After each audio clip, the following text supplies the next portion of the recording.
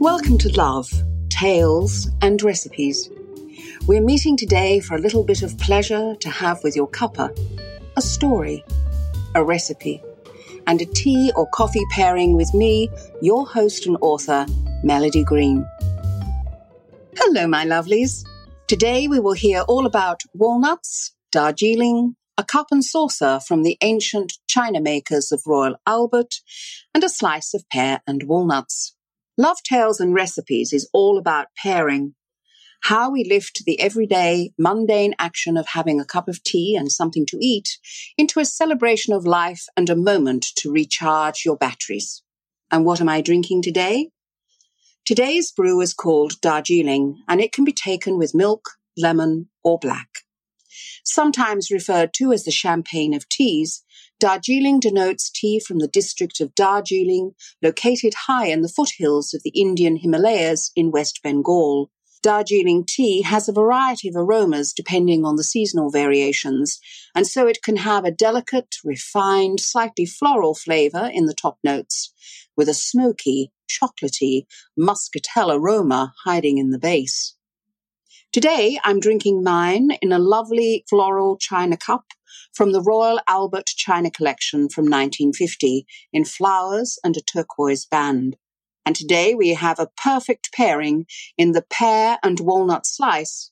And how did I get the recipe? I'm always fascinated about things like that.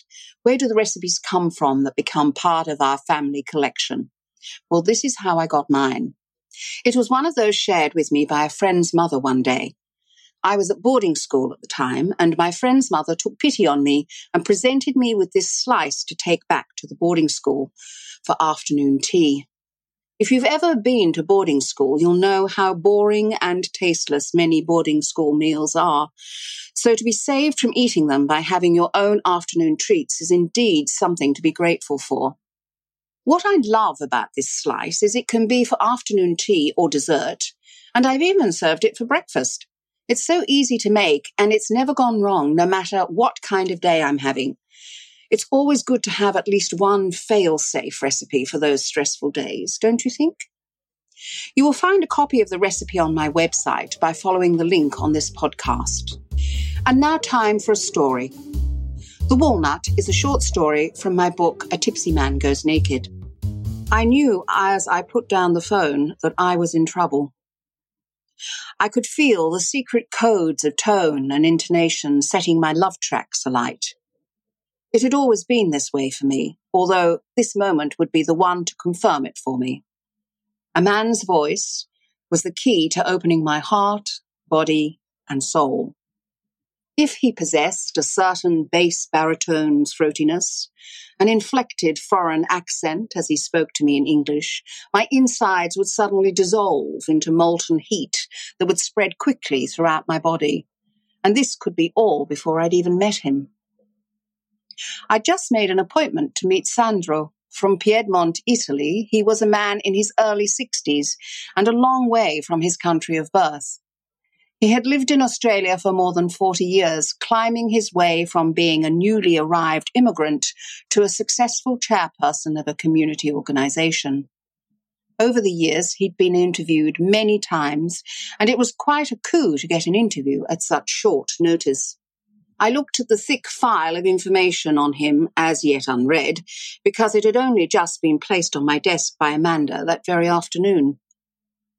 She'd been snowed under with some crisis needing her immediate attention, and so I was asked to fill the breach. Usually her favours tended to be more mundane than an interview, so I was looking forward to this assignment. She'd left her sparse, impressionistic notes on the front of the folder.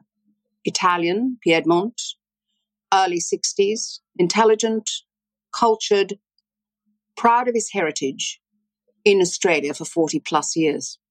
I heard the tooting horns of a car as arranged and looked out the window to see a man in a 2003 Alfa Romeo Spider Coupe with the top down in the late summer sunshine and couldn't help the broad grin that split my face. As sexy as, I thought. After all, what else would an Italian drive, unless it was something even more Italian, like a Ferrari, a Maserati, or a Lamborghini? I switched on the security code and locked the office door and thought of the young innocent I was in my 20s when I had indeed been a passenger in a Lamborghini with another amazing Italian man. I shook my head. It wasn't time for reminiscing. Men are often surprised by my knowledge of cars, but I was a grease monkey's daughter, and conversations with my father were based on history, cars, or sports. And as I had absolutely no interest in sports, cars and history had to suffice. I smiled at Sandro as he greeted me with, "Ciao, Bella. I'm pleased to meet you, Lisa." His sensuous voice again wrapped me in honeyed tones as I sank deep into the leather seat and buckled myself in so as not to ooze all over the car floor. The engine beneath his careful hands growled as we moved into the traffic.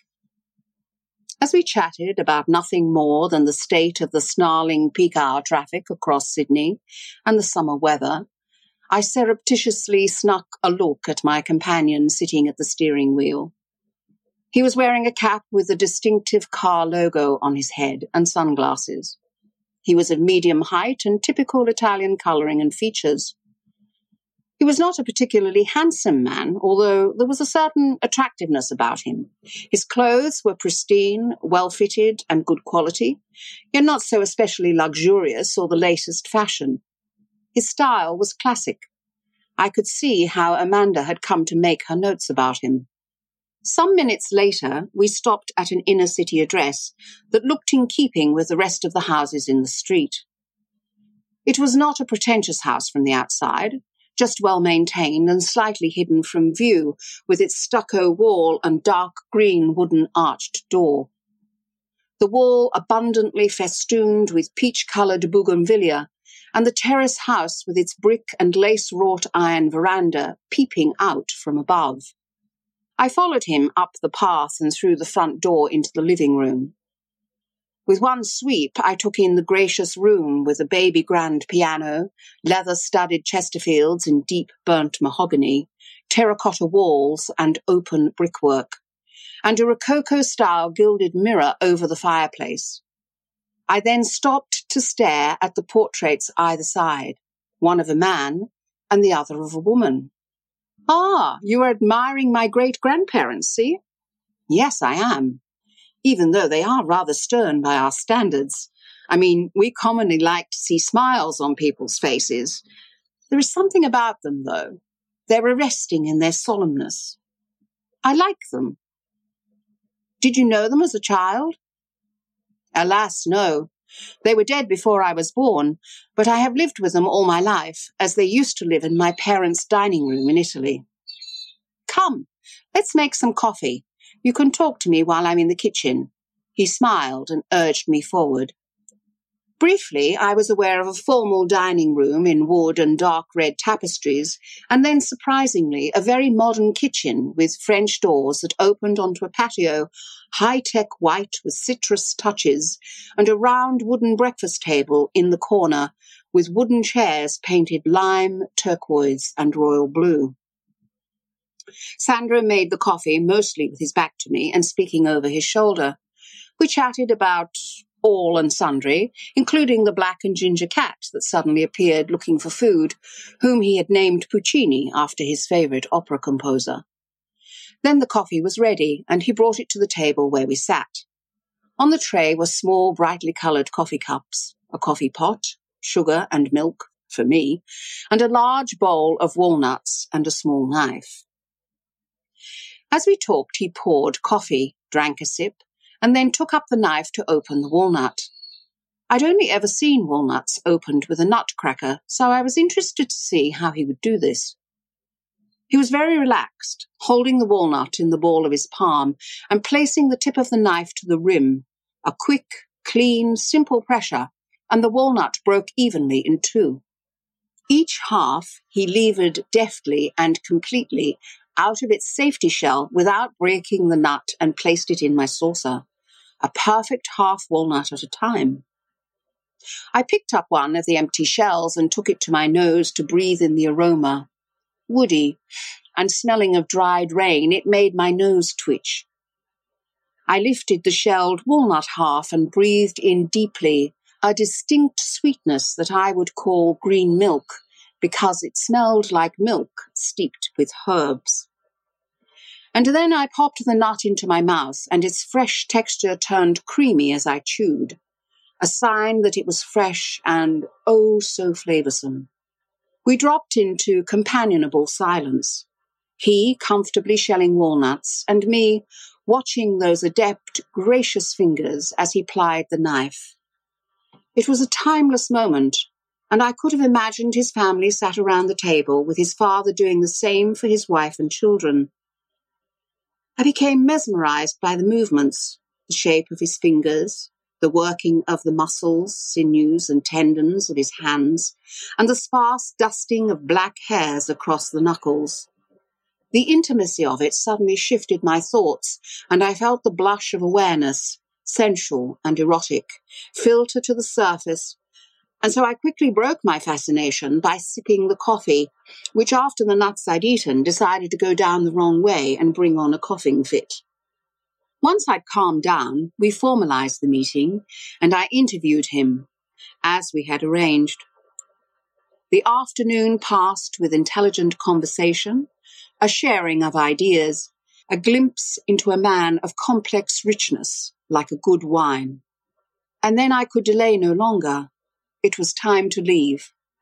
He took me back to the train station so I could go home, and the unexpected afternoon of Italian music, memories, coffee and walnuts was over. And you know, I can never crack open a walnut without thinking of him. If you enjoyed that story, there are many more in my collection of love tales and recipes called A Tipsy Man Goes Naked. You can find it at Amazon, Barnes & Noble, and all online bookstores. And that's it, my lovelies. It's time to get back into the throes of your life. You can find more episodes on my website and social channels. Until next time, find time to enjoy a cuppa or two with a good book. Remember to take care, be blessed, and smile often. Bye for now.